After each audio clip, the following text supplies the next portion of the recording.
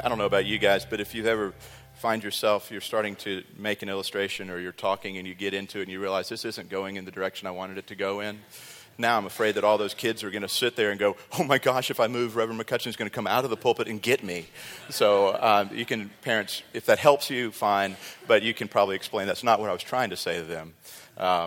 But talking about these things is tough, to bring these profound truths down to a child's level. But that idea of not committing murder really is saying this: not only don't take a life unlawfully, but do everything you can to celebrate the life in other people and to protect life and encourage it and to strengthen it. And that's what we want to do as a body of Christ. So before we come and we read God's word together, let's, in humility and with reverence, ask him to bless that time. Let's pray. Father, we come humbly to your word, for it is truth. We sit under it.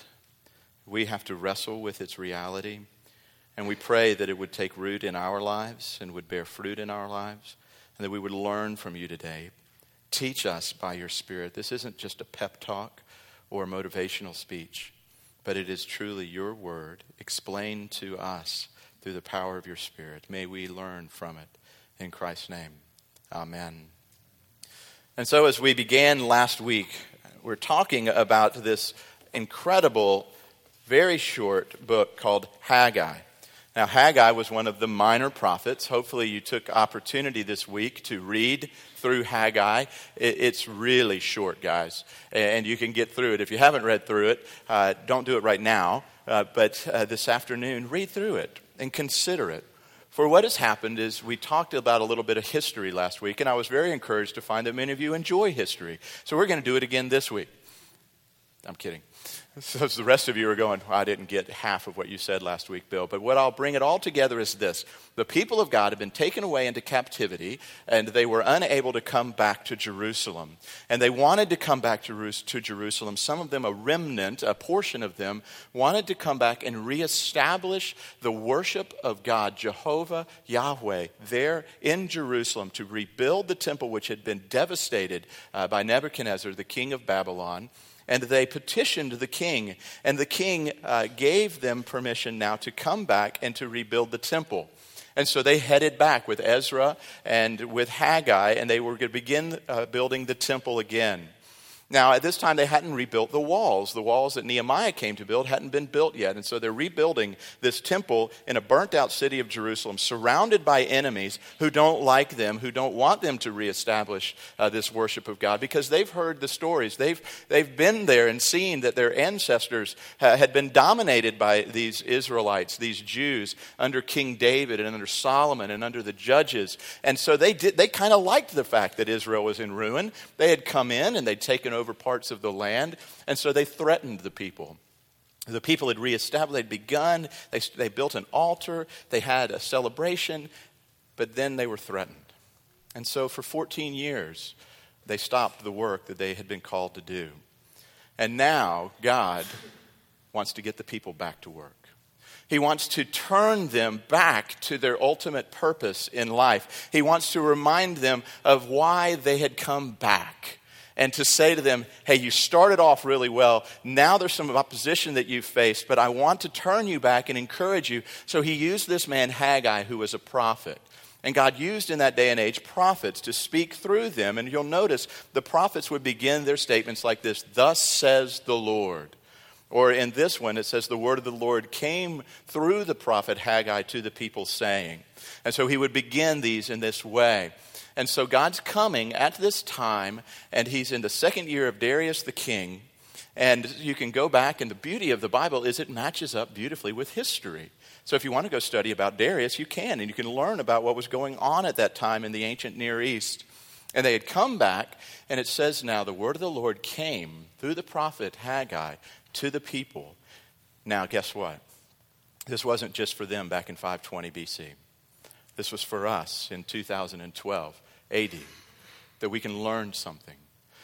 You're not on a building project to build a temple. You're not on a building project to reestablish walls or to reestablish a theocracy there within a country. But you do have a purpose in your life. You do have an ultimate calling on your life. Every single one of you sitting here today has an ultimate calling on your life and a purpose for your life. Now, you may not realize that or know what it is, or you may have started out strong with it and been distracted or opposed over the course of time and gotten away from it. But God is saying to you today, thus says the Lord, here is why you were created. Here is why you were made. Here is the purpose of your marriage. Here is the purpose of your child rearing. Here is the purpose of your schooling. Here is the purpose of everything that you have, and I'm going to tell it to you today. That's what God is wanting to say to us. You have a purpose, and that purpose is simply this. We're going to unpack it later, but it's this, to have the temple in the middle of your life.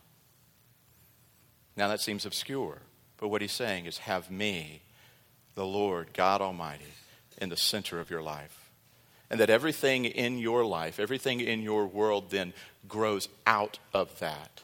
That God isn't on the outside influencing your life, but he is absolutely taken up residence on the inside. And it says in the New Testament that we are now the temple of God, where the Spirit of God dwells, that it's taken up residence here. And so wherever we go, we are now presenting God powerfully to the world around us. In our homes first, and through our homes into our culture, wherever we work, wherever we play, wherever we live, that's what we're doing. Does that make sense? And so Haggai has something for us today. It says that he's a minor prophet, but there's nothing minor about his story and what he's saying today, for it is truly the word of the Lord. So let us with reverence hear God's word today from Haggai chapter 1. We read this last week, but we're going to read it again today. In the 2nd year of Darius the king, in the 6th month, on the 1st day of the month, the word of the Lord came by the hand of Haggai the prophet to Zerubbabel the son of Shealtiel, governor of Judah, and to Joshua the son of Jehozadak the high priest. Thus says the Lord of hosts, these people say the time has not yet come to rebuild the house of the Lord. Then the word of the Lord came by the hand of Haggai the prophet. Is it a time for you yourselves to dwell in your paneled houses, while this house lies in ruins? Now therefore, thus says the Lord of hosts, consider your ways. You have sown much and harvested little. You eat, but you never have enough. You drink, but you never have your fill. You clothe yourselves, but no one is warm. And he who earns wages does so to put them into a bag with holes. Thus says the Lord of hosts, consider your ways. Go up to the hills and bring the wood and build the house, that I may take pleasure in it, that I may be glorified, says the Lord God. You looked for much, and behold, it came to little. And when you brought it home, I blew it away. Why, declares the Lord of hosts? Because of my house that lies in ruins, while each of you busies himself with his own house. Therefore, the heavens above have withheld their dew, and the earth has withheld its produce. And I have called for a drought on the land and on the hills, on the grain, on the new wine, on the oil, on what the ground brings forth, on man and beast, and on all their labors. Then Zerubbabel the son of Shealtiel and Joshua the son of Jehozadak the high priest, with all the remnant of the people, obeyed the voice of the Lord their God, and the words of Haggai the prophet, as the Lord their God had sent him. And the people feared the Lord. Then Haggai, the messenger of the Lord, spoke to the people with the Lord's message. I am with you, declares the Lord.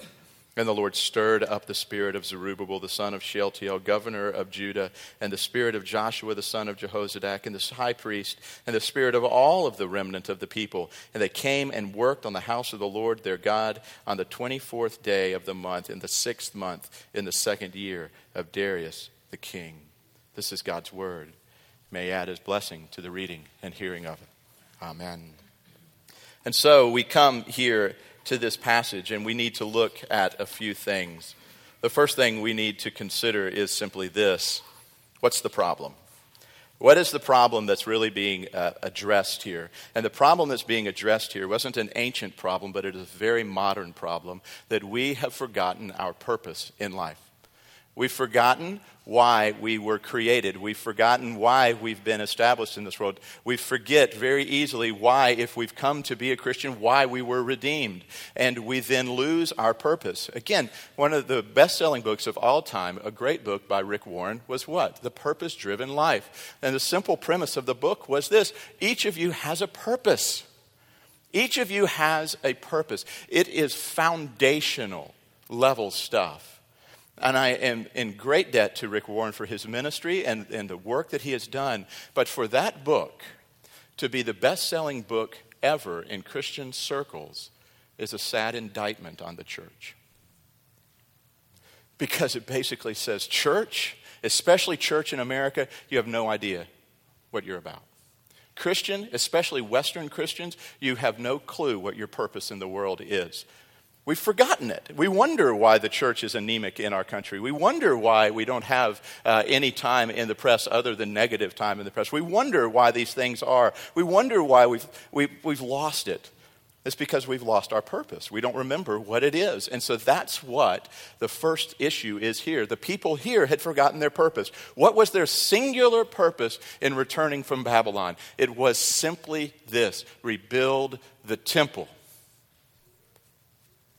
If you gathered them all together, and Ezra had them all together, and he had a big congregational meeting, and he stood up in front of them and he said, okay, folks, we're going to recite the mission of the church. What is our mission? Why are we returning from Babylon? Why are we returning from Syria? Why are we coming back to go back to Jerusalem? And the people would have easily said, we're going back, why? To build the temple. And they did. And they went back, and they started great. They went in and they were enthusiastic. They went in and they gathered materials, and it says that they established an altar and they began to worship, and they celebrated one of the great feasts of the Jewish calendar, the Feast of the Booths, which was a time of remembering God's blessing in the wilderness. And so they would have celebrated that and how God's blessing through the manna and the quail, and how he saw them through the 40 years in the desert and established them in their country there in the promised land. What a great celebration. Doesn't it seem appropriate? They've been in captivity. They come back. They reestablish the altar for the worship of God. And the first celebration they have is God's bringing them back from the wilderness to their home. And they started great. And things were going well. And they began to lay the foundation of the temple. They began to do the work. But then something happened. You see, that's a lot of what happens with us. We start out really strong, but then we begin to fade. We start out enthusiastic in our Christian life, but then we sort of grow cold to the things of God. We fade a little bit. We forget the simple first catechism question. I'll ask it to you again. I asked you last week. What is the chief end of man? What is the man's ultimate purpose in the world? Do you know it? It's very simple. Your purpose, all of mankind's purpose, is to glorify God and enjoy him. John Piper would say, by enjoying him forever. That we glorify him. We live our lives in such a way for people to see our Father in heaven. We live our lives. We conduct our business. We conduct our studies. We conduct the manner in which we celebrate life, and we play golf and play on the beach and go to dances and play football games and do all of that. We do everything that we do so that we bring honor and glory to our Father in heaven. And we enjoy this life most. Piper, in a wonderful book, said, if you were in a desert and you found a stream coming out, a spring out of the ground, how would you best glorify that spring? How would you best celebrate that spring? You would come to it and drink deeply from it, for you were accomplishing its purpose. You were coming and being satisfied in it, and it's the same way with God.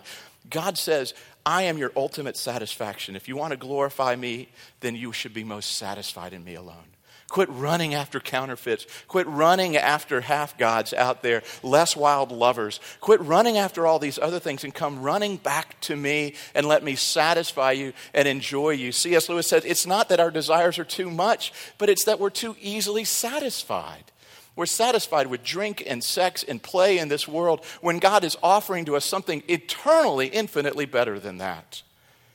I describe it this way. For the church today, too often we're satisfied with carnival food instead of the rich food of the table that God presents to us.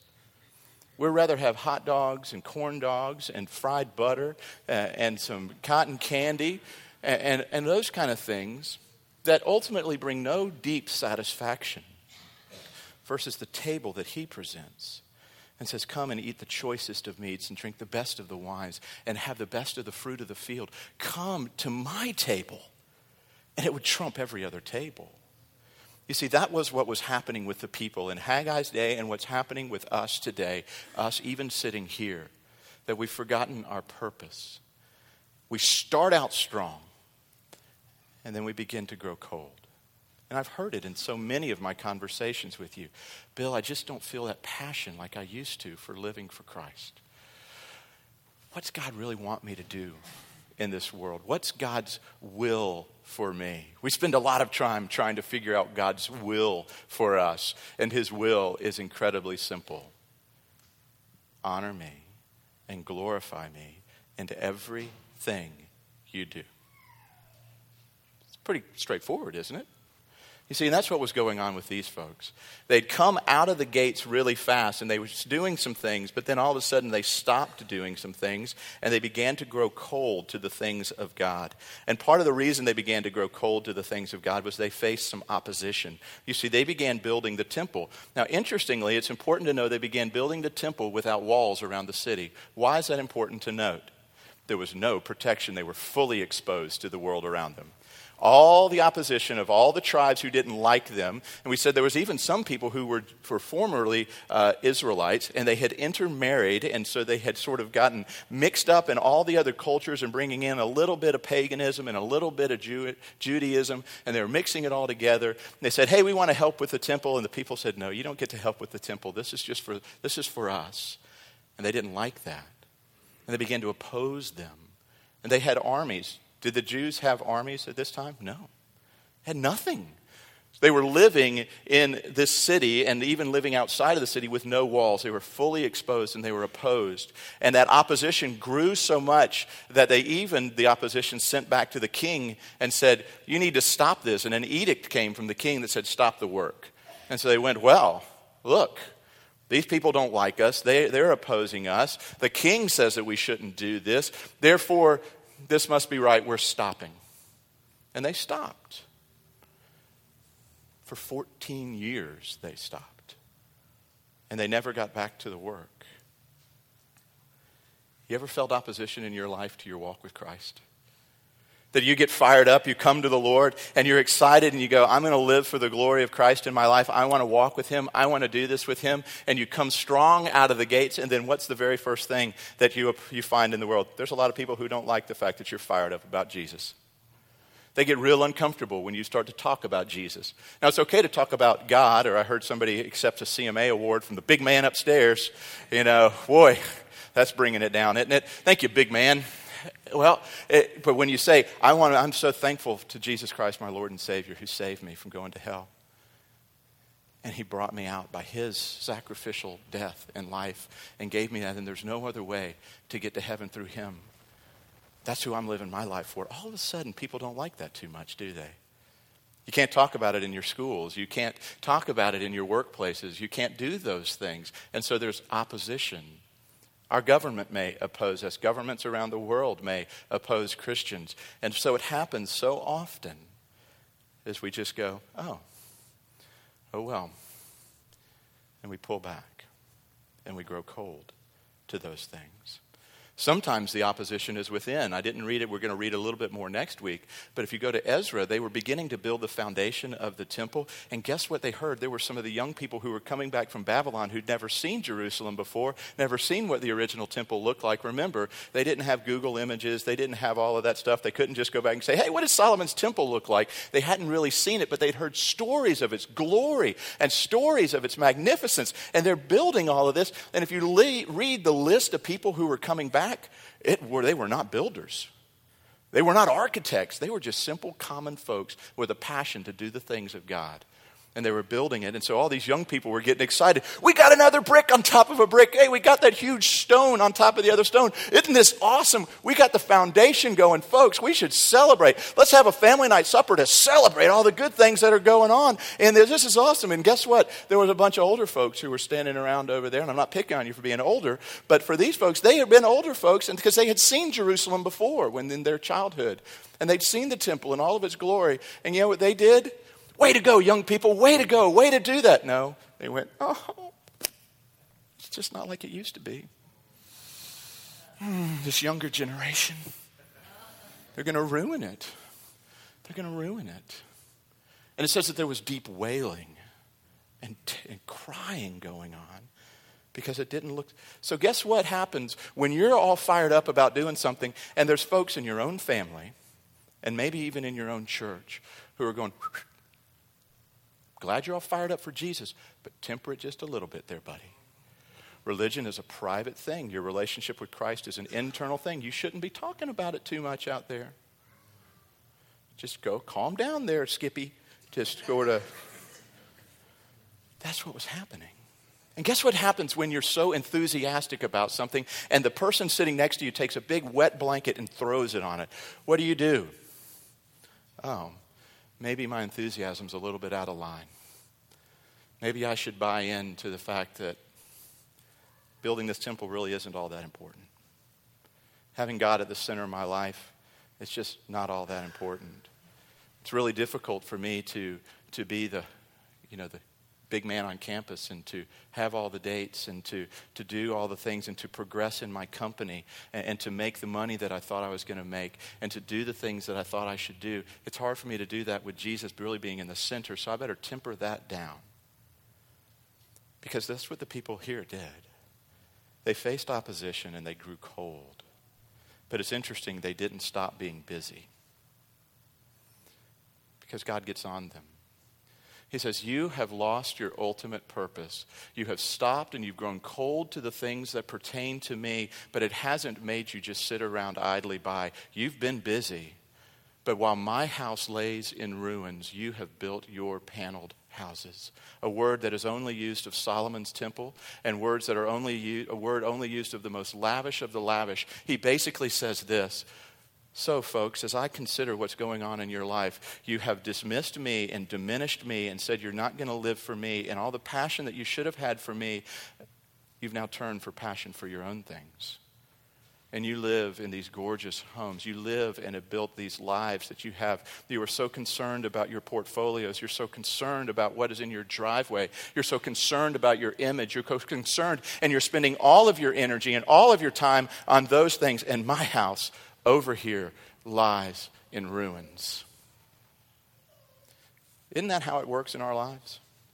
It's not that we all of a sudden lose passion.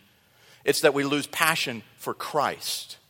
And we turn that passion towards something else. Well, Jesus would want me to provide for my family. Therefore, I have to work 60, 80 hours a week. Therefore, I have to cut corners. Therefore, I have to do this because God would want me to do that in my home. Well, God would want me to be happy, right? And to best glorify Him, I need to be happy. So I'm going to pursue happiness with an incredible amount of passion. And God's going, that's not what your ultimate purpose was. You've grown cold to it. So you see, that is the problem. We grow cold to the things of God. We come out of the gate strong. How many of you have gone to a summer camp or to a men's retreat or a women's retreat and you got back, you just experienced, I called them those like Jesus bumps. You were there and it's just, you just felt Jesus all over you and it was just awesome and it was this mountain high and you're great and you're going to come back and you're going to take the world on for Christ. Anybody felt that way? What happened? Amazing how not everybody around you is quite as excited. Can I tell you everything that just happened on that short-term mission trip that I was on where I saw God working so powerfully in the midst? Well, what did you eat? What?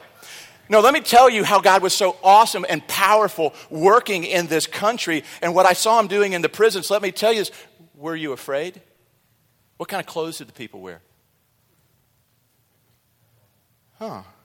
I'm trying to tell you about all this awesome stuff that God did for me and the work that He's doing in me. Well, okay. Settle down there, Skippy. Just slow down a little bit. Don't get too far out ahead of the track or the crowd here. You don't want to be exposed out there. Stay with the pack here. And it says that we grow cold to these things. Here is the great thing about our God. Some of you are relating very well to what I'm talking about. You've grown cold in your hearts and in your lives.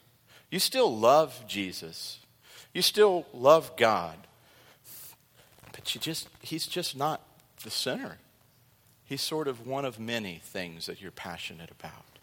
And not the passion, which then impassions other things. So what do? Let me tell you about this great and awesome God that we serve, and this great and awesome God that some of you are here investigating today. He won't leave you there. He is so loving and he is so passionate for you that he will come and invade your life and make your life in such a way that you will go, something is not quite right. He will come and he will confront your coldness. He will confront your lostness. He will come and do that. You see, as a loving father, if you love your children, you will begin to hate the sin more that you see in them. And you will love them so much, parents, that you will engage their hearts to say, hey, little one, or if they're grown older, big one, let me tell you, this is going to lead to death. This is going to ultimately hurt you. That's our God, that's why, guess what? He sent Haggai. Because for 14 years, the people had milled around. And he'd been trying to get their attention, interestingly enough. Did you notice that through this scripture? He said, I sent drought into the land. You brought back much, and I blew it away. You brought back a ton of money. You made all the wealth in the world. You were incredible. Your portfolio and your hedge funds were going, and you're bringing the money home, and you're putting it in your pouch. And that pouch, it's filled with holes because there are recessions and drops even in the ancient Near East. And you thought that you were going to find satisfaction from all this stuff that you gathered out there. You thought that when you drove up to your palace and you walked through your doors and everyone said, the king of the manor is home. The queen of the manor is home. The prince and princess of the manor are home. You thought that you would walk in and all of life would make sense and you'd be deeply satisfied. But I constantly was taking away that satisfaction. Some of you are going, that doesn't sound really loving. It sounds quite punitive.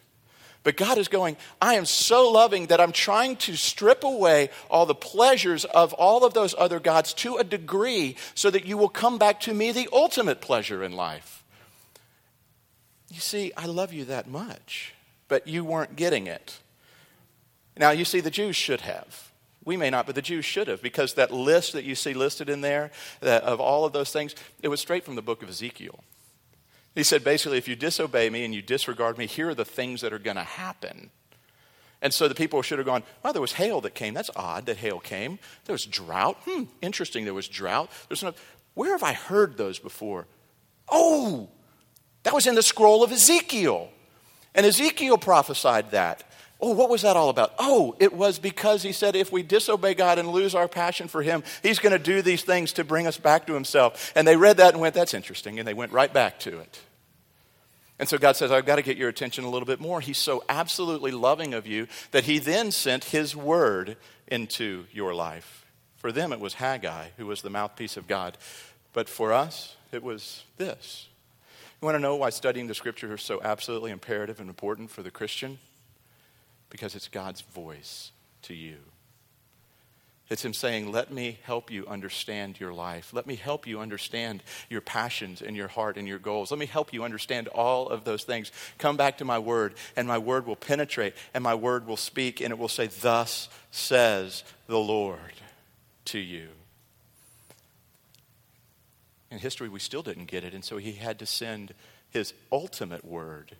And the Word became flesh and dwelt among us, and we beheld his glory, glory as of the only begotten of the Father, full of grace and truth. He said, I want to get your attention, folks. I love you so much that I want to get your attention. I think that there are some of you who are here today because God wants to get your attention. You've grown cold, or you just don't even know what your passion and purpose in life is, and you're wandering around, and you walked in the door today going, I don't even know why I'm here. You're here to hear this from the Lord. He wants to be your passion. And he is orchestrating everything in your life so that he will be. And some of them are very difficult things. Some of them are difficult things that he orchestrates by providence in our lives. But it's never just to break us down, It's to bring us to our knees so that we will cling to a cross and say, I don't understand everything, but I do know this, you're what I need. Study hard this afternoon and find the passage in Scripture that says God will never give you more than you can handle. It's not in my Bible. God will always give you more than you can handle so that you will come to your senses and go to your knees and come to him and say, God, I can't handle this, but you can. Would you handle this for me? The weight of my life and all the loss in my life and all the gods that I've run after and all the idols that I've served have ultimately led me to nothing and death, and I need something more. Would you be that? And that's what he was doing for the people here. That's what he was doing to the people here. So how did they respond? How will you respond to it? What a mean, horrible God. Who could do such things that he would do? Why would he do that to these people? Or, like them, his confrontation, which so lovingly comes and challenges us. Because ultimately, here's what the people were doing. The people were saying, God, you know that plan you had 14 years ago? It's not a very good plan. I got a better one. We're going to leave your house in ruins and I'm going to build my world. We're going to leave you sort of on the periphery because this whole you in the center thing, I've got a better idea for that. Do you see the not so subtle arrogance in that statement? And he said, folks, I love you too much to let you stand in your pride. I'm coming in. And so guess how the people responded? How should we respond? They repented and they got busy. They repented and they returned. It says that the word of the Lord came to them. And it says that the leaders, Jehozadak and Shealtiel, and all they were there. Zerubbabel. Interesting, Zerubbabel simply means seed of Babel. That was his name. So obviously he was a young man who was born in Babylon. But he came back and was leading his people. Interesting, do you know where you're going to find his name? In the lineage of Jesus. Go read the lineage of Jesus and you will find Zerubbabel in the lineage of Jesus. And so here was this young man, and here were these people, and they heard the word of the Lord, and he said, get back to work, get back to doing these things, go up to the hills, get the wood out of the hills, build my temple, get back to work, do these things. And you know what they did? They did it. It says that they feared the Lord. They, in a sense, repented and said, Lord God, we were wrong. And instead of milling around in their wrongness of going, oh, woe is me, how could I have missed that? How could I have done that? They simply looked and said, God, praise be to your name for confronting me on this and giving me a hope of returning to you and coming in and getting back to work. And it says they repented and they worshiped the Lord. And within just a couple of weeks, they were back at it. They were doing the work in a town with no walls and opposition that was there. And they were doing the work. Why? First, because they believed the word of the Lord. Belief and faith, folks, is incredibly important. And the second was what the content of that belief. The Lord describes himself in here, and we're going to end with this, in this way over and over. And the Lord of hosts. Interesting, isn't it? Did you ever catch that when you read it? The Lord of hosts. Several times, repeated over and over. Why is it important for him to describe himself to this people as the Lord of hosts? Because he basically was saying this, I'm the Lord of the armies of heaven. I am the general, and I have myriads of angels on my side, and I will defend you. Get back to work. Don't worry about those silly people over there threatening you with sticks and stones. I'm going to guard you. I'm the Lord of the hosts of heaven. Isn't it interesting that when Jesus was on the cross, they said, hey, aren't you the Lord of hosts? Can't you call down heaven itself to defend you? He goes, oh, I could, but I won't at this moment. But our God says, oh, I can and I will on behalf of my people. I am the Lord of hosts, and I'm not out there somewhere, but guess where it says that he is? I am the Lord of hosts, and I am in your midst. I'm with you. Do you know that today? That the God of this universe is with you. The King of the armies of heaven is with you. You know what that says about your opposition? You know what it says about your opposition? They don't stand a chance. They don't stand a chance against our God. And that evil one who wants to bring you down, you know what kind of chance he stands? Oh, by the way, he's already lost. and he's defeated and he's a little ticked off. So as he's going off of the field to be cast out, he's kicking and screaming a little bit, and he's roaring at you a little bit, and he's threatening you a little bit. But ultimately, we look and go, the victory I have is in Christ, for he is with me. Let's boil that down here now. What's this table all about? This table is all about a God who says, I'm with you. This table is about a God who says, I couldn't come up with a more powerful and perfect plan than to send my son into this world to live for you and to die for you. His passion is you. And coming back to this is a table of renewal. For some of you, you've grown cold. Come and be inflamed again.